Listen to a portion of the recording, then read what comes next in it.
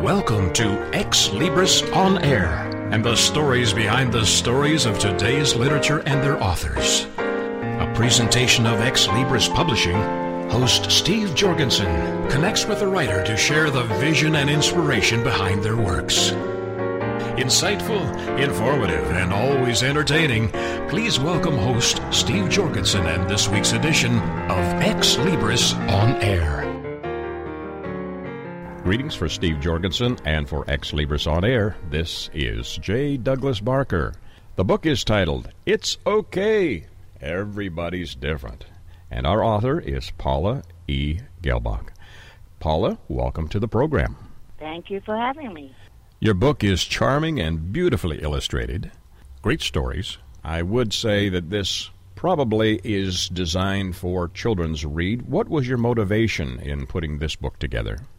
My motivation was in trying to get the word out to reach children at the very youngest, because that's when it's important to start, about liking one another, liking one another's differences, realizing we all have differences, and establishing the groundwork for acceptance of one another so that as they get older, the bullying might be greatly reduced.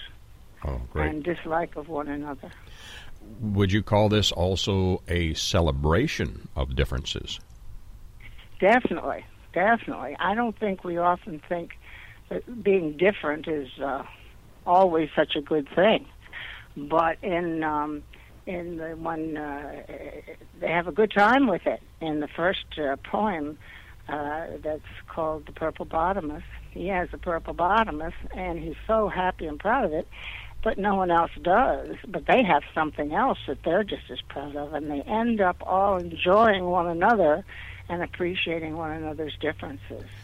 And it's done in a first-grade way or a second-grade way, that they can enjoy it. And actually, younger people can be read to, and it's a picture book. And Purple Hippopotamus is really exciting. He's really kind of handsome fella.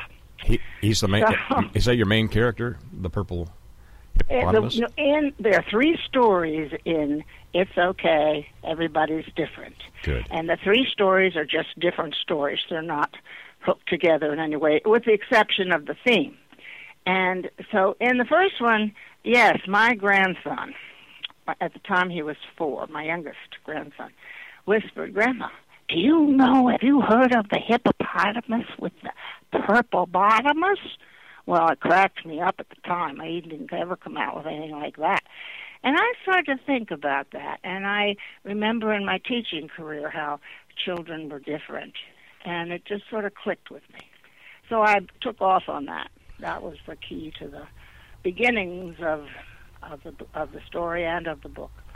And you used animals, which are charming to look at. You've done a great job in steering the illustrator to do a fabulous job. Why did you use animals instead of children as characters in your book? Well, it's much easier to get across a could be difficult topic or a pointed topic or something with animals, because children don't personalize animals, but they are them, And so it just seemed the natural thing to do. And all of my stories in my books are all animals. And I think that is important. And it took me quite a while to find. In fact, that was a big holdup. The book was really put together a couple of years before it was submitted to Xlibris because of looking for the illustrator. That could do the kind of picture that I sort of envisioned would go well with the text. You mentioned bullying as a topic. Did you touch on that specifically in your book? Yes, I did, but a very gentle introduction to this one. The first story is a poem about the hippopotamus with the purple bottomless, and the second one is about a wasp, actually, who has a friend, a ladybug, and his mother. But he has a group who suddenly just start to pick on him. and he doesn't know how to handle this, and it's very upsetting because his friends are all in the group.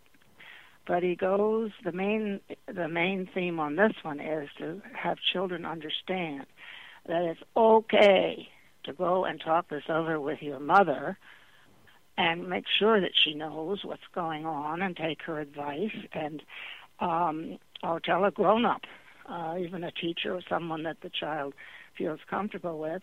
And, of course, this little bug has another little bug, the ladybug, who is his best friend, who instills in him his worth, tells him that, well, they might not like you and they might be picking on you, but you are so important to me and to other people because of your kindness and your caring and all that, and those things mean a whole lot, so don't ever lose those, you know. So we've supplanted the bad with some good Fabulous. ideas. That so it begins that way, and that's about the substance of that one.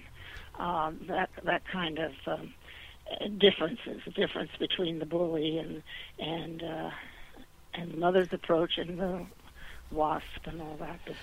When they're reading this book and when others are viewing it, I'm sure that you have an underlying theme and maybe many underlying themes. Do you reinforce those in the teaching process of writing this and telling the story? Yes, definitely. Well, when you say teaching, I'll start with the third. The third story is about the differences in teaching. I was taught as a youngster to be fearful of the art lessons that my teacher presented. She was the type that had to be exactly the way she wanted it, not the way we could produce it, the way she wanted it. But I learned that if I ever became a teacher, and this was like in first grade, I was going to make sure that anybody who worked hard, his work was accepted. And so that came very heavily to play in my own teaching, to accept what children do. And there's always a way to praise it and to be thankful for it and admire it, you know, but somebody else might not think so. But that's okay. That's different. They do something different, but this is valuable too. And so I did use it in my teaching, even before the book. I'm a retired teacher now.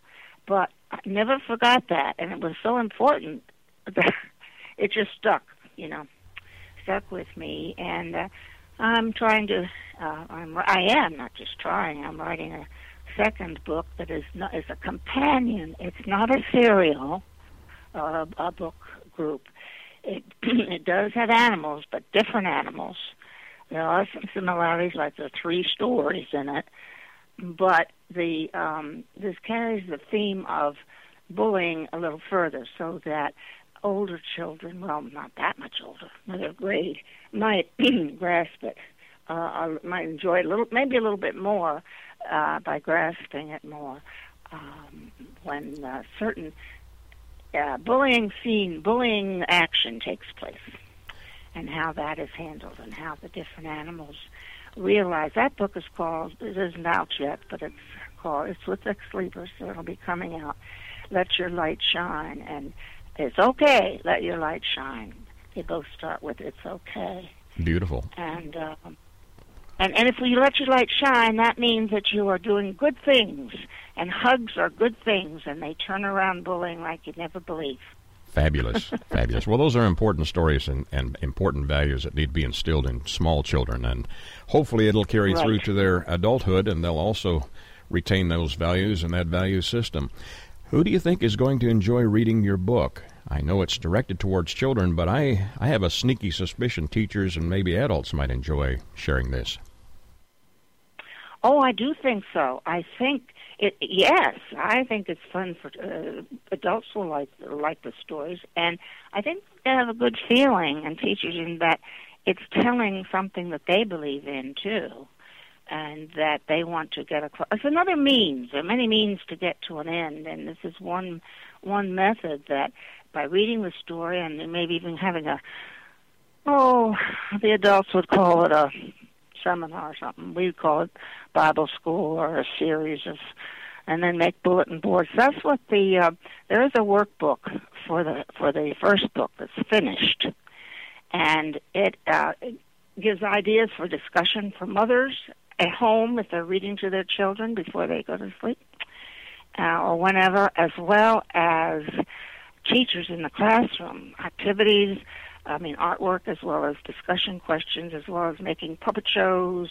Animals make wonderful puppet shows. Absolutely. And all kinds of activities. And that workbook is on, it can be found on the United Church of Christ resources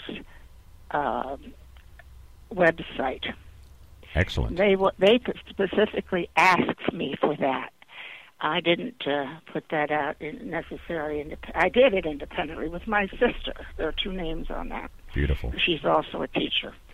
But anyway, I just sort of mentioned that that I don't know, is you go look it up on the United Church of Christ website for resources. They have a lot of different things, and read about it and how it's put together and how it might help.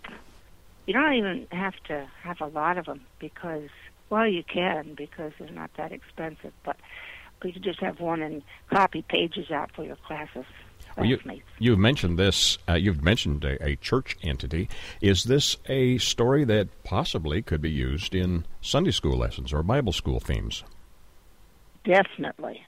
The one that you read does not mention school, Bible school, or any church, or any denomination, or anything. But it is written in such a way that it can be used that way by the teacher in picking it up from some using it in their own Bible school or Sunday school. And all you need to do is add the belief system that it fits. It just fits.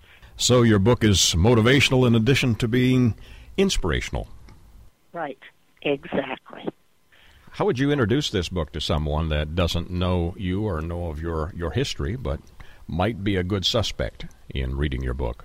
Oh, my. That's a learning experience in and of itself, Just because you feel you can write good books doesn't necessarily you're a good introducer.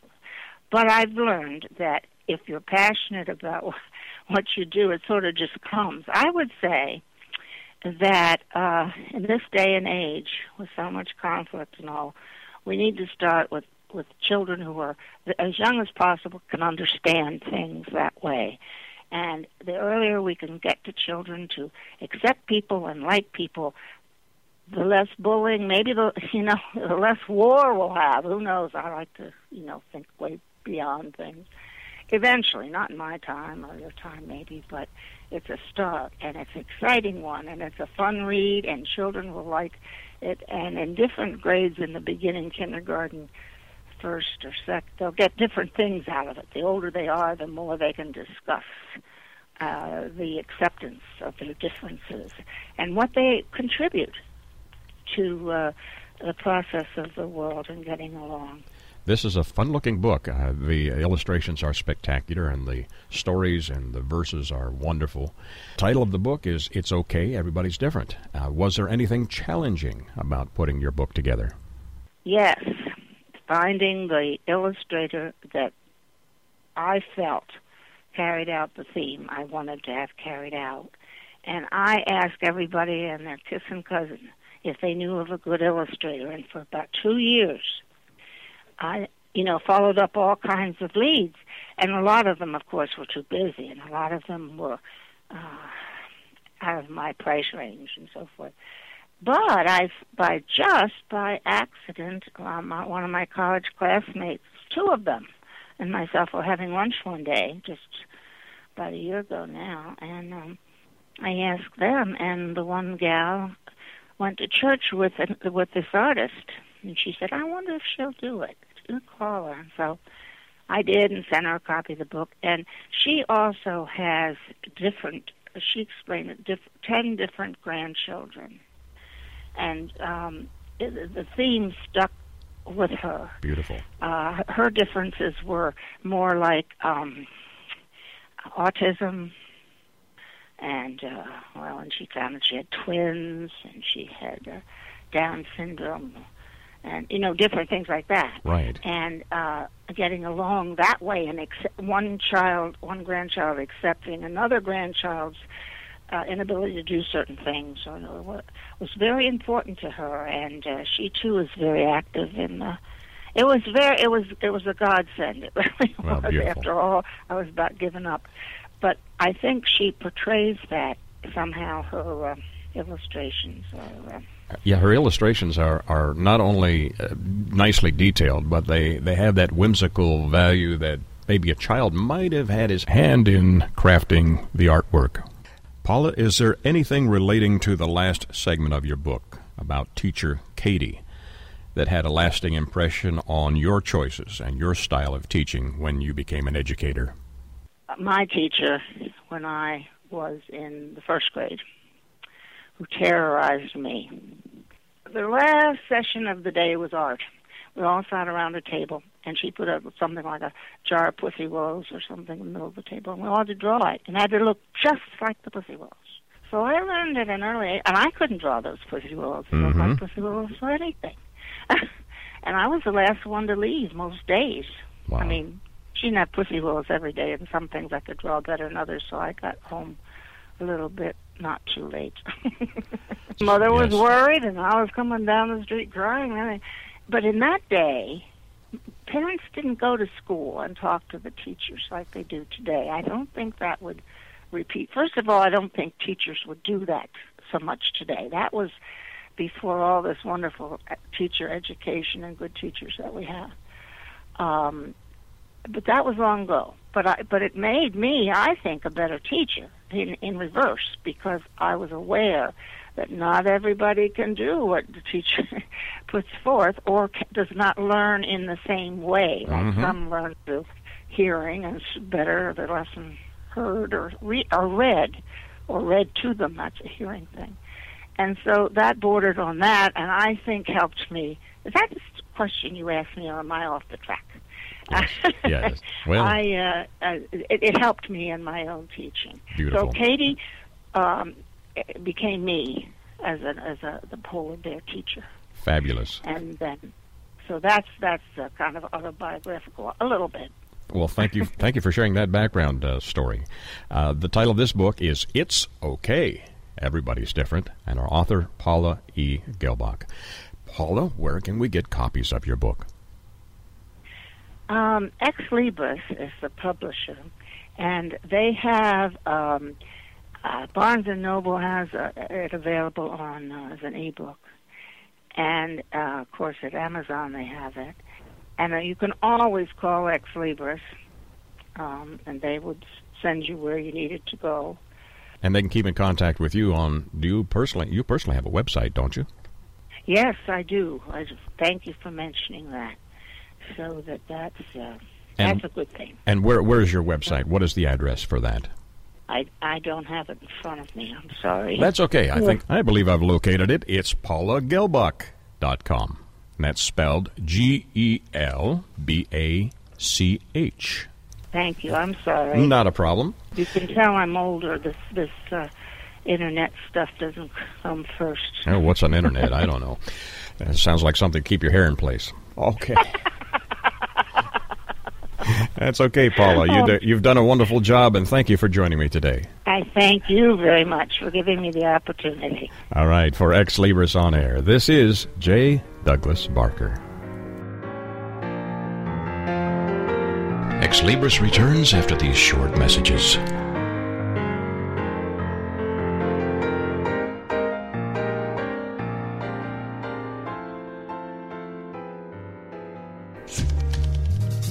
Hi everybody, this is Pete Dix of Beatles and Beyond. Why don't we all come together and hear some of the tracks off the latest Beatles release on this radio station.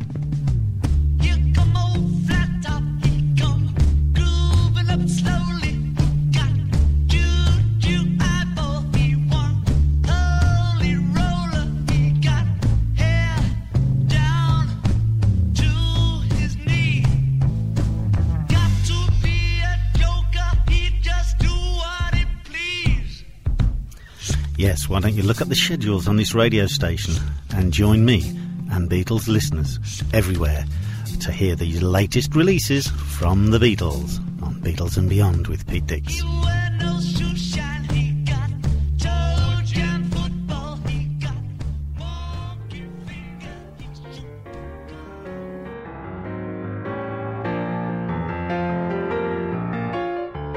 Welcome back to Xlibris with your host, Steve Jorgensen.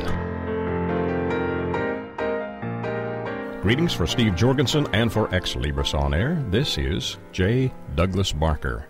Our book today is titled Demand Healing, the Impolite Study of Mood and Ego Remission. And our author is psychotherapist and author Russ Hoover. Thank you, sir, for joining me today. Glad to be here. This is an intriguing idea. The idea of a demand healing certainly grabbed my attention. What is the purpose of the title, and how did you get inspired to put this book into print?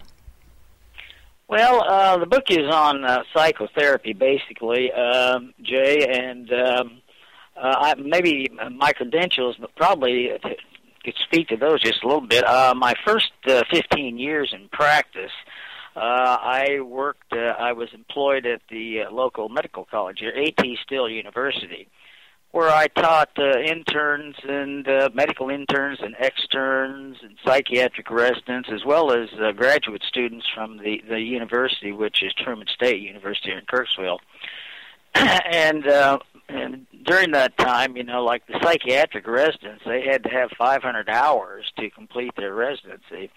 But at the same time, the situation was fairly good because I had a lot of practice I was doing then. So, I'm not just somebody sitting out here who's never had much acquaintance with it making some kind of statement here. I've been in practice. I've seen thousands of clients and patients in therapy. So that's kind of my background. So what was your question there? Well, I've forgotten my question now that you've mentioned it. I think I've been on the couch too long. I was just asking. No, I haven't been. I'm sorry, Russ. I was just asking what motivated you to put this together. I understand your approach is a little bit revolutionary. Why did you decide to put this into print? Well, knowing a lot about the different psychotherapies, I felt that it was I kind of wanted to write about some of the things I had discovered. So I would say I've discovered my own little brand. I'm a founder of my own little brand of psychotherapy, but of course it's based on what I've known about therapy generally and what I've taught about it. I think another thing that kind of inspired me, not only I know about this stuff, I better write about it and let other people know, is to pass on a little bit of what I've learned. People have helped me get through school, helped me get where I'm at, and I think I'm obligated to some degree to let people know what I'm able to do and what I've found out. Expand on the term demand healing. What does that exactly mean? Well, as I say in the preface there, that can mean a number of different things to different people. I don't know, like the average person might see the book. I kind of wonder what they would think that might mean. They might think it means that you're demanding a certain kind of procedure or something. But that's, I would say that I'm not going to complain about that kind of interpretation, but basically the idea is and maybe we can get into some of this, is the therapeutic procedure. I'm explaining how to use a particular kind of information like demand. And a demand is something which is said with a lot of, let's say, absolute certainty. Actually, in the copyright page, I define demand and also healing. So we got demand, which is a statement which is put in very, absolute kind of terms. And then that is used, kind of a powerful information is used in healing. And healing is a term that is technically, I think it means a lot of things to different people, but it's a cure that's based on the body's own mechanisms. In other words, you're augmenting the client's own healing processes. And it's kind of interesting that the medical college of work was A.T. Still. This was his home base. I don't know if you know, he started osteopathic medicine. And, of course, their original concept was self-healing, Right. augmenting the body. So it was kind of in conjunction with that, although I'd say psychotherapy generally is kind of a self-healing. Is there anything, this book sounds as though it might be a little complex for regular folks like me. Is this designed to be a supplement for students and maybe current mental health workers? Or is it a little broader than that? Well, I would say, Jay, it's a little bit of both, but I think people that are associated with the medical field would, and I think average consumers, at least maybe they have an average reading, they could probably get a lot out of the first section. The first section of the book really is just a critique. I'm saying, hey, why do we need another system of psychotherapy? And I'm saying, here's some of the way that the current therapies work, which are really one of the criticisms I make, for example, in one of the sections is that a lot of the therapies are really treating the effect rather than the cause. They're not going after the cause; they're going after. But right. back to your question, I think probably basically, especially Section 2 of the book, Section 3. There's 3 sections, and Section 2 and Section 3 would be very good for, and really probably is made for students of therapy or practitioners now, or maybe physicians or other professional people that might be involved with the mental health field. I love the title of your first chapter, which, since I'm Canadian, I gravitated towards getting around Seattle with a perfectly good map of Saskatoon. Evidently a little bit of humor and tongue-in-cheek interpretation on some of your observations. Yeah, one of the things I even say in there in the book, I think it's in the first section, I mentioned that to make it digest a little bit easier, I use humor, and I kind of use humor throughout the book as much as I can. I think some of it's kind of subtle, but it's I think humor is a good mechanism to get people interested in reading. So also I thought that might help it be seem less technical. Anyway, if you can say something in a funny way, then that that can be. A lot of times that can stir people's interest. Yes. It certainly can, yes. Is there anything about your book that's radically different? Your title and your approach appears to be radical. Right. Let me just say the approach is really totally new, and really the centerpiece of the book is Section 2. And in that section, I'm just explaining the basic functions of mood, how it works, and basic properties. I have in that section, which I call the laws of botheration. And botheration is a term. I use the word bother rather than some more technical term like desensitization, because I think most people understand what bother is. So we got these laws of bother. Actually, there's 3 laws of botheration, but it's just basic. It's like the subtitle is the advanced study. So it's a more in-depth study of mood, and I'm saying these ideas that are presented are they're you can't find them in any other book. Let's just put it that way. So it's just kind of basic, simple kind of things about mood. For example, let's say if I told you a joke, let's suppose it was really not just an ordinary joke, but it was a joke you found really, really funny, a super joke. How would you know it was that funny? I have no idea. You would laugh involuntarily, wouldn't you? Well, if there you go. The funniest joke you ever heard, you'd have a hard time holding it back. So just a simple example like that, you can say, well, mood occurs involuntarily. And the funnier the joke was, the harder time you'd have preventing your laughter. Which tells another thing about mood, and that is the more intense the mood, the harder it is to not express it or give yourself away.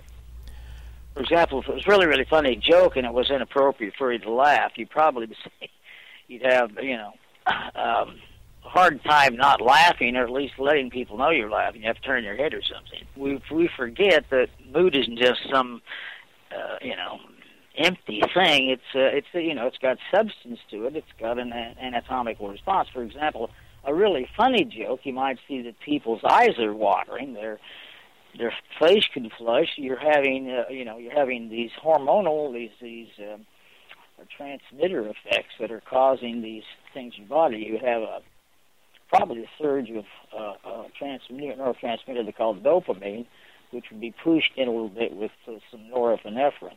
So, I mean, those are systemic responses. Mood is really a systemic response, and it means it goes through your entire body. It gets in your bloodstream. The hormones, the norepinephrine, these things get in your bloodstream, and that's what you feel when you're having a mood. I was watching an interview yesterday that dealt with negative input and how it affects our lives. Even though it may be benign in the way it's presented to us, it leaves a lasting impression. How do you deal with negative impressions that are programming individuals to make wrong and maybe depressing decisions? Well, if it was a clinical issue, there would be a compulsive aspect to it. If it was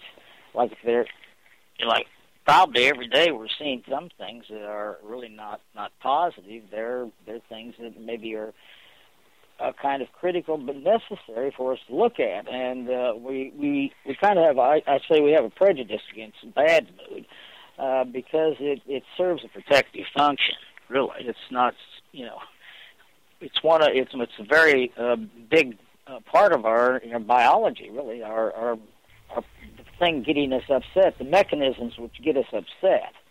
Yes. We forget about that. So, I mean, we say, well, it serves an adaptive, protective function. Of course, the mood is unhappy. But in a clinical situation, usually you're having some really significant problem with a negative thing. They're obsessing about it, for example. They're thinking about these all the time. So you have this chronic level of stress hormones that are running through the system, which, in that sense, it's having a caustic and not really good effect on your system. Yes. One high-profile case would have been Michael Jackson, who as a child was, as a teenager, had acne issues and carried that concern with him throughout his life. It was still a negative impact that affected him.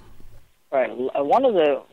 Some things that might be an issue for me they might be my own personal issues, but there are a lot of issues that we call or universal, like financial issues. But the way people look, typically, for most people, that can be an issue. They're picking around on their face. Of course, you and I are saying, well, the hair looks all right, but they're in there kind of messing around with it because our self-images, and really an important reason, our self-image. We want people, it's in our best interest for people to feel good about us. I mean, that's kind of one of the things people look at, how they affect and how they interact and the impressions they make on others. Tell us what you would like readers to take away from reading your book, Demand Healing. I think one of I'd really say for my own feelings is the Section 2 and Section 3, because those are the more let's say, innovative and new things they aren't going to get in any other book. The first section is just a critique of the current mental health system, really. The faults that I see in basic psychotherapies. I think one of the things people might get in reading my book is like if you read a book on physics, you might see here's how gravity works. I even use an example saying, okay, gravity has this is the way gravity works. It bends space and so forth. I have a section on that. So say, well, mood has the way it works. Like an example I use is for people sometimes that I see as a client. I might say, okay, so let's suppose you drove up to my house to visit me. You were a good friend of mine, but you see my car's been, somebody smashed in my car. It's all mangled in there. So you go in the house, and here I am sitting drinking a cup of coffee and watching TV, and I don't look like I'm bothered a bit. So why wouldn't I be bothered? And what we forget is, well, maybe I don't know about it. Sometimes people say, well, you're a psychologist. You know how to cope with stuff like that. Right. But maybe I just don't know about it. So you say to me, hey, Russ, what happened to your car? I say, well, is something wrong with my car? Well, yeah, it's all banged in out there. So then how do I feel then? When you tell me, hey, your car's all smashed in, how would I feel then? I'm probably not really feeling very comfortable emotionally. I'm probably getting a little bit upset at that point, right? Right. So now, then I go out, probably rush out to see what's wrong with my car, and then I see, well, it wasn't my car. You had mistaken my car for another car. I see my car's all right. So now how do I feel? suddenly I'm not bothered. So I was unbothered, and then I got bothered when you told me that. I go out and see it's not my car, and now I'm not bothered anymore. Now, what caused my mood to go up and down like that? What caused me to be in a good mood, in a bad mood, and then back to a good mood? Caffeine. No, it wasn't caffeine, no. Information. I recognize it's not my car, so I see that it's not my car. So that conveys to me that there's anything wrong with my car, so suddenly now, I know you weren't lying, you just got it mixed up with another car. It looked a little bit like my car, but I can see my car's over there in the corner, and you didn't see it. So what I guess the point of that illustration is, what's turning my mood on and off? From a good mood to a bad mood to a good mood is not, some serotonin or dopamine going off in my head. That's a secondary feature of mood. But it's what I know. So mood is a function of awareness. That's one of the things we see. Mood is a function of awareness. But and knowledge. The law of botheration is you got to know about it. If it's a bother, you got to know about it. It's got to be something not okay, and it has to be something that matters to you. You have those three ingredients, and once those three ingredients come together, I don't care who it is, you're going to be bothered. So mood is caused when those three ingredients, you know about it, it's not okay, and it matters to you. If you take one of those ingredients out, if I know about it, it's not okay, but it doesn't really matter to me too much, I'm still not going to be bothered. So you got to have those three. So I guess what I'm saying is that would be something most people would probably benefit about in their mental health daily. It's to know how mood works. It's not, I don't take a pill and make these feelings go up and down. Second law of botheration is what causes mood's intensity. And that goes to the third part of the three ingredients, and that's how much it matters. Not just that it matters, but how much it matters. The more that it matters, the more bothered I would be. Right. I say in one of the sections of the book, the rules that govern mood are more obvious as the mood intensifies. And that's the way with any force. A good way to look at mood is just a force. Okay, so mood is a force, kind of like wind, amperage. These are forces. Like wind at 2 or 3 miles an hour, we aren't going to be able to see the destructive properties of wind at a low level. Same way with mood. And the more intense level the moods are, the more caustic they can be to the system. So those are kind of, I think that would be a section, like Section 2 is just an in-depth study of mood. I think a lot of people, even your average person, but especially more somebody just like a professional or a provider, would be, it might be very useful for them to understand these things. Absolutely. You can predict these things. Yeah, go ahead, Jay. Yeah, I was just going to suggest you highlight for the listeners perhaps the most complicated or challenging part of writing all of the material you've put into this book. You've got a long history as a psychotherapist and as a lecturer and teacher and a very broad background that you're incorporating into this book. Was there anything that was challenging about putting all of that experience into one 233-page read? I'd say really, this may sound silly, but I do a lot as a psychologist. I do a lot of paperwork, psychological reports. These things are really kind of dull and boring. The book, I really enjoyed writing a lot of the book. It was just, sometimes it was time-consuming. Sometimes I had to meet some certain deadlines. But, generally, it's just kind of a type of writing I enjoy. I really, just to say, be honest with you, I really enjoyed writing the book. Another thing, some of the things that are so new, I kind of realized that some of these things would be really maybe kind of very important for maybe even in a historical sense for people to know. I'll give you an example. One of the things that the book comes out, and I don't know, this as far as I know, I'm the only one that's ever said anything like this, and that is that thought of itself is never pathological. It's never irrational. One of the questions, how do we tell an irrational thought from a thought that's just wrong? If I think your name was Harry and it's Jay, then that's wrong, but it's not irrational. It's not something that's harmful. So I'm kind of looking at some of these very important aspects as they apply to psychotherapy, because if you're thinking any thought, it's just a thought of itself. Thought is localized in my brain up here. Mood, on the other hand, is systemic. So traditionally, there's 4 things they consider that are related to mental disorders. It's abnormal perception, delusional thought, very gross abnormal behavior, and then emotional features. And what I'm saying in the book, all those are emotionally. The core of all the mental disorders is mood. And it's bad mood, it isn't good mood. So those are concepts that you aren't going to get anywhere. And I enjoyed saying, hey, these are things people know. So the writing, I would say, was really kind of fun. There was at times it was challenging. How do I say it, and how do I write it in a way that's correct, scientific, yet interesting? And I spoke earlier about making things humorous and so forth as a way to help people enjoy the writing. That's a great way to do it, and that would certainly set your book apart from the rest out there, having a little humor along with some in-depth psychological profiling and information that they can use. The title of the book is Demand Healing, The Impolite Study of Mood and Ego Remission, and our author, Russ Hoover. Russ, tell me where we get copies of your book.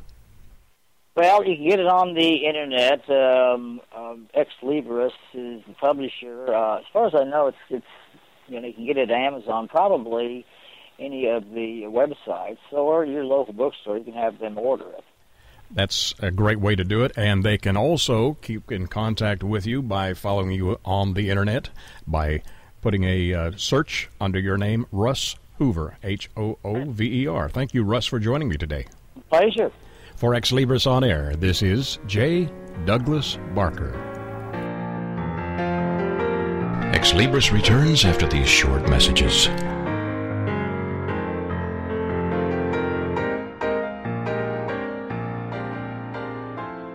Join us for Self-Aid Success Stories with Helen Wu, Wednesday nights at 10, 9 Central on TogiNet.com. Helen Wu was born and raised in San Francisco's Chinatown, and after a very difficult upbringing, fighting depression, abuse, and addictions, she finally finds herself genuinely happy inside and out. Helen believes in taking our positive thinking and doing something positive to achieve a positive outcome. She's here to make a positive difference in your life, to be your game changer, your aha moment mentor. She's ready to help both men and women get into a better place. Helen Wu is also the author of Self-Aid Success Stories, 25 success stories from successful entrepreneurs. Inspired by Ellen DeGeneres, Helen wants the world to know that just because we find ourselves in a difficult situation doesn't mean we have to stay there. We can aid ourselves to a better life. So join us for Self-Aid Success Stories with Helen Wu, Wednesday nights at 10, 9 Central on TogiNet.com.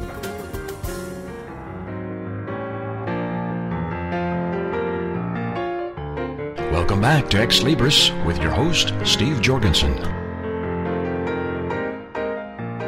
Greetings for Steve Jorgensen and for Xlibris On Air. This is J. Douglas Barker.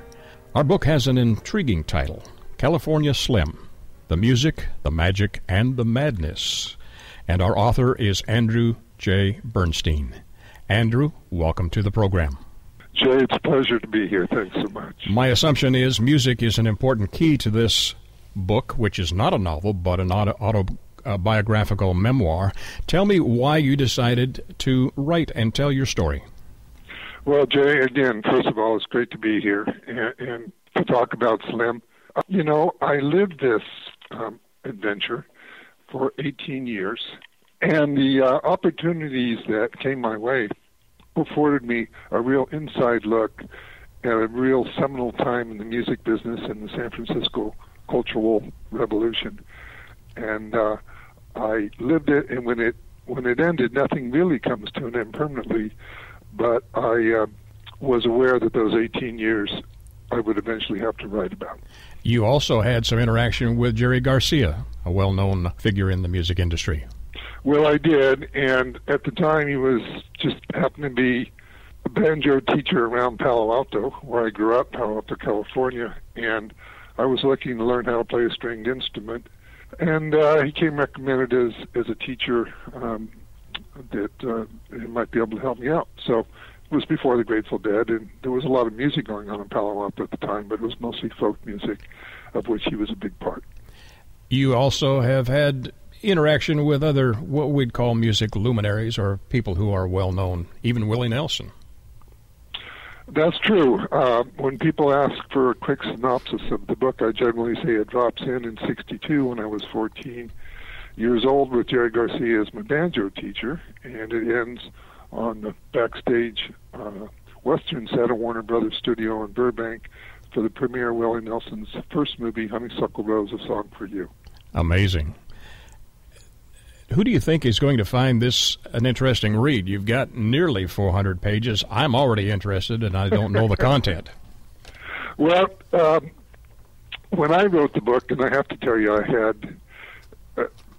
this is my first book that I've written, but I've been a writer, and I've done trade journal articles, etc., for years.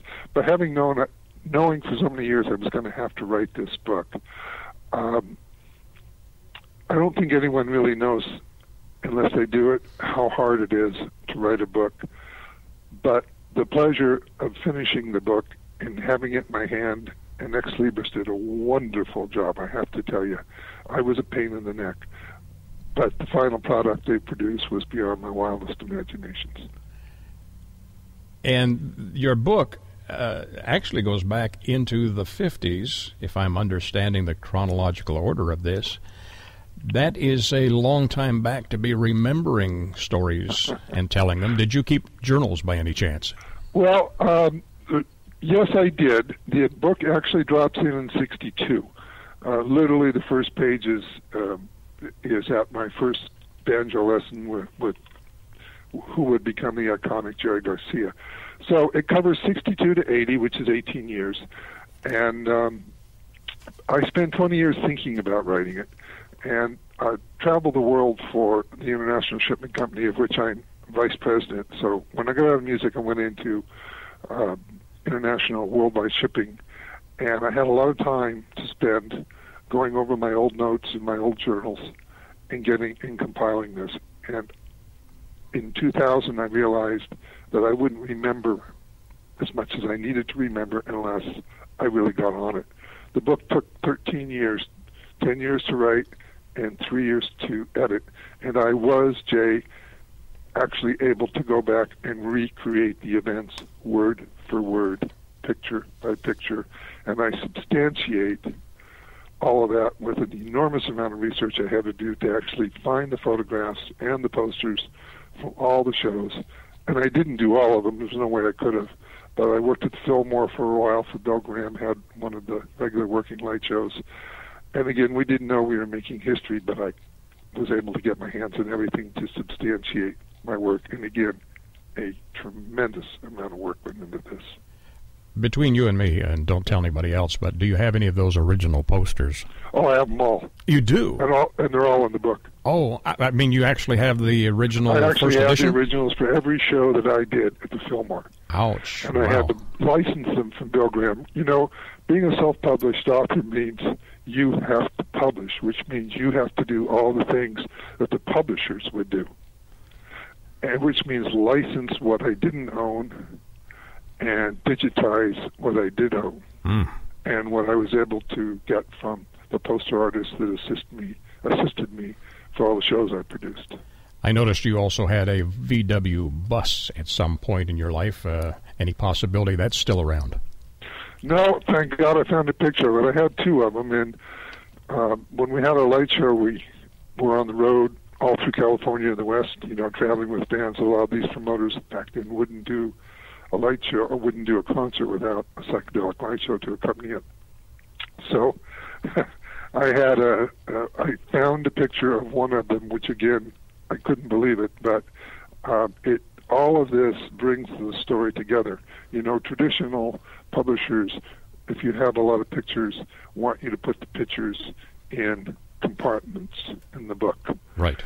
And I told an Xlibris, I mean, as a self-published author, I could do what I want. I can tell my story the way I want.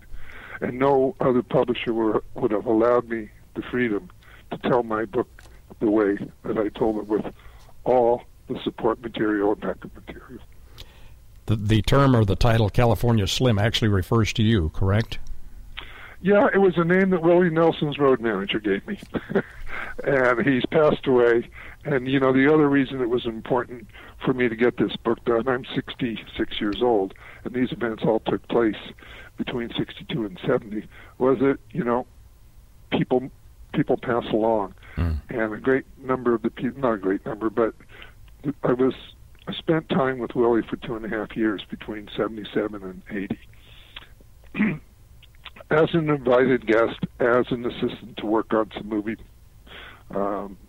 movie projects, but most of all as a friend. And the friendships I developed with the Willie Nelson family stand today. They're amongst my best friends in the world, and the ones who passed away, one was Pootie, who was Willie's stage manager for many, many years, and we were brothers. And he nicknamed me California Slim. And the story of how that happened is in the book. Great teaser, Andrew. Besides Willie Nelson, who would you say is the most controversial or interesting character that you encountered during that time frame? Well, there were so many, you know, and if you look at the index, somebody said if you were playing a drop the name of an important person game at someone's house, you would walk away with it. And what's important about that is I didn't go looking for any of these people. I had an interest in presenting and being part of the burgeoning music scene in San Francisco. I graduated from high school with the Grateful Dead. We went back all the way. And I was at the first Dead show at a pizza parlor and in Menlo Park. They were called the Warlocks at the time. We didn't know. So to try and pick, you know, somebody, it's hard to do because Jerry and Willie are, you know, probably the people that have had the most influence in my life. So I'd have to defer to one or the other. But one person who kind of stood out was a guy named Owsley Stanley III, who, besides being the quote-unquote acid king, was also a genius who put together the Grateful Dead sound and actually financed the early Grateful Dead band. And he passed away a few years ago in Australia. But when I was producing my own shows, he was a genius. But again, he's most well known for being the guy that produced LSD in the Bay Area, before it was illegal, in fact, was that he was such a brilliant man and so cutting edge in so many ways. And he ended up doing the sound for my Jerry Garcia shows. I produced Jerry later on at my nightclub and at some other auditoriums when the Grateful Dead were off the road. Jerry had side bands, bluegrass band, Merle and Jerry Garcia band. I produced them all.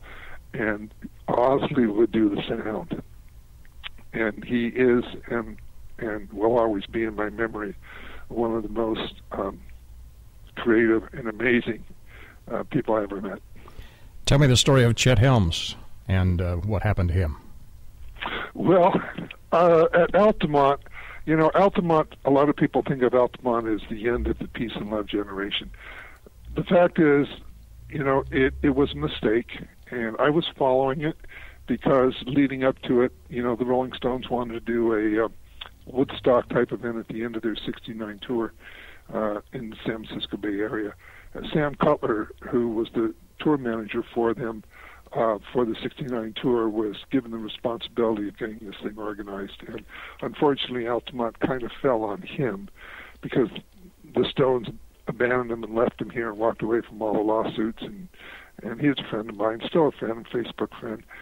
And I showed up at Altamont very early in the morning with a friend of mine and actually navigated towards helping out because they needed a lot of help, and I was a known, experienced promoter in the Bay Area. And I ended up on the Chet Helms Family Dog bus that day. And Chet had taken too much of Owsley's LSD in the morning early, as did a lot of people. There were a lot of casualties by 9 o'clock. And I ended up taking care of Chet.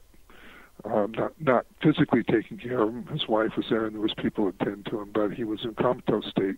He was awake. He was in a yoga position for a good 6 hours, 7 hours. You know, for the most part, unresponsive. And he was supposed to be one of the people who was helping organize this. So Chet was a great guy. I knew him, and he had the Avalon Ballroom. I never did a light show for him, but I knew him, respected him. He was a great guy. He just took too much acid that day. He wasn't the only one.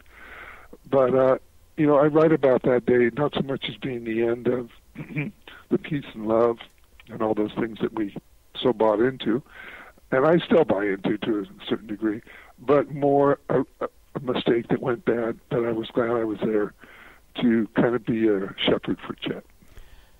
In the right place at the right time, it sounds like, and a lot of strange and scary things were happening in the 60s and 70s, and it's interesting that you've chronicled them. Was there anything in this book that you would call controversial about things that you experienced?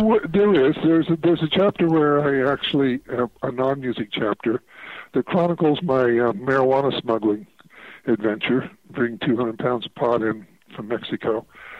And a lot of, I'm in the corporate world now, and I was concerned that people would be shocked. But by the time I got this book done and out, marijuana had been decriminalized in California, where I live, and I do have a card for medicinal marijuana. And now 2 states have legalized marijuana, and the country faces a whole new political agenda as it has to do with marijuana. I've never been a drinker. I've never been drunk. Back in those days, I had seen alcohol rip apart families. It had a negative impact on my family. And when I got turned on to marijuana, I thought, well, if I'm going to do something, I'm not going to be beating anybody up. I'm not going to be making a scene in a bar and acting stupid. So yeah, this seems to make sense. At the time, I was standing on a moral high ground that I had established for myself. The people that drank were stupid, and if I brought some marijuana back into my hometown, perhaps people would smoke that and not drink. Now, was it the stupidest thing I've ever done? Of course it was. In hindsight, does it make a great story? It's my favorite story in the book. And yes, it would still be considered a controversial thing, but this had nothing to do with cartels. These were a couple of young guys who didn't know what they were doing and could have gotten in a lot of trouble. How would you introduce your book to somebody? What would you say to them to get them interested? A fun read that is an honest representation of my life from 1962 to 1980. And that's really all I can do. But it was, to me, most important that I pleased myself and got these stories right, because it's a history book. I even had to chronicle the set list for Jerry Garcia's shows at my nightclub on certain dates and get the set list right for each of the shows. Amazing. Because if you don't, the dead people will find you and correct you. Yeah, and I wouldn't want to be approached by a dead person. That would be well, scary. No, it's not so much that. It's, I claim to have been there for the first Grateful Dead show. Right. I make a lot of claims in this book. I claim to have been a bodyguard for the Beatles in 1965. And you're right, you better be able to substantiate this. Better have your act together. You better have it. And, a few people have found a couple of things. I got the name of an island in Lake Tahoe. I got the wrong bay. It wasn't on Crystal Bay. It was on Emerald Bay. Oh, amazing. But, and I left the E out of Creedence Clearwater. That doesn't sound so bad. That doesn't sound so bad. Was that the most challenging part of writing your book? Absolutely. It was having to, number one, go back. Fortunately, I saved a lot of stuff, but I created the timeline on purpose. And, for people out there who are struggling to write a book or want to write a book or think about writing a book, there is what I call the Soul Stream, and that's the name of another book by another Xlibris writer. But his book is science fiction, but I like that characterization of being able to get into your soul and stream it. And that's what I was able to do. This is a fascinating book. California Slim, The Music, the Magic, and the Madness. Our author, Andrew J. Bernstein. Andrew, where can they get a copy of your book? Well, the national publicity for the book is just starting, but the book has been out for 10 months. And it's available through Amazon. It's available at Barnes & Noble. And it's available through your bookseller. It is on Ingram, So if it's not on the shelf, and it's not yet on very many shelves, soon to be on shelves, but any bookseller can arrange for you to get this book. Andrew, many of our authors have websites. Do you also have one? I do, Jay, and my reviews are on there. My website is California Slim 101. Andrew, thank you for joining me today. Enjoyed the visit. My pleasure, Jay. Thanks so much. For Xlibris On Air, this is J. Douglas Barker. Join Steve Jorgensen next week at the same time as he explores the passion and the inspiration behind the works of today's authors. Right here on Xlibris On Air.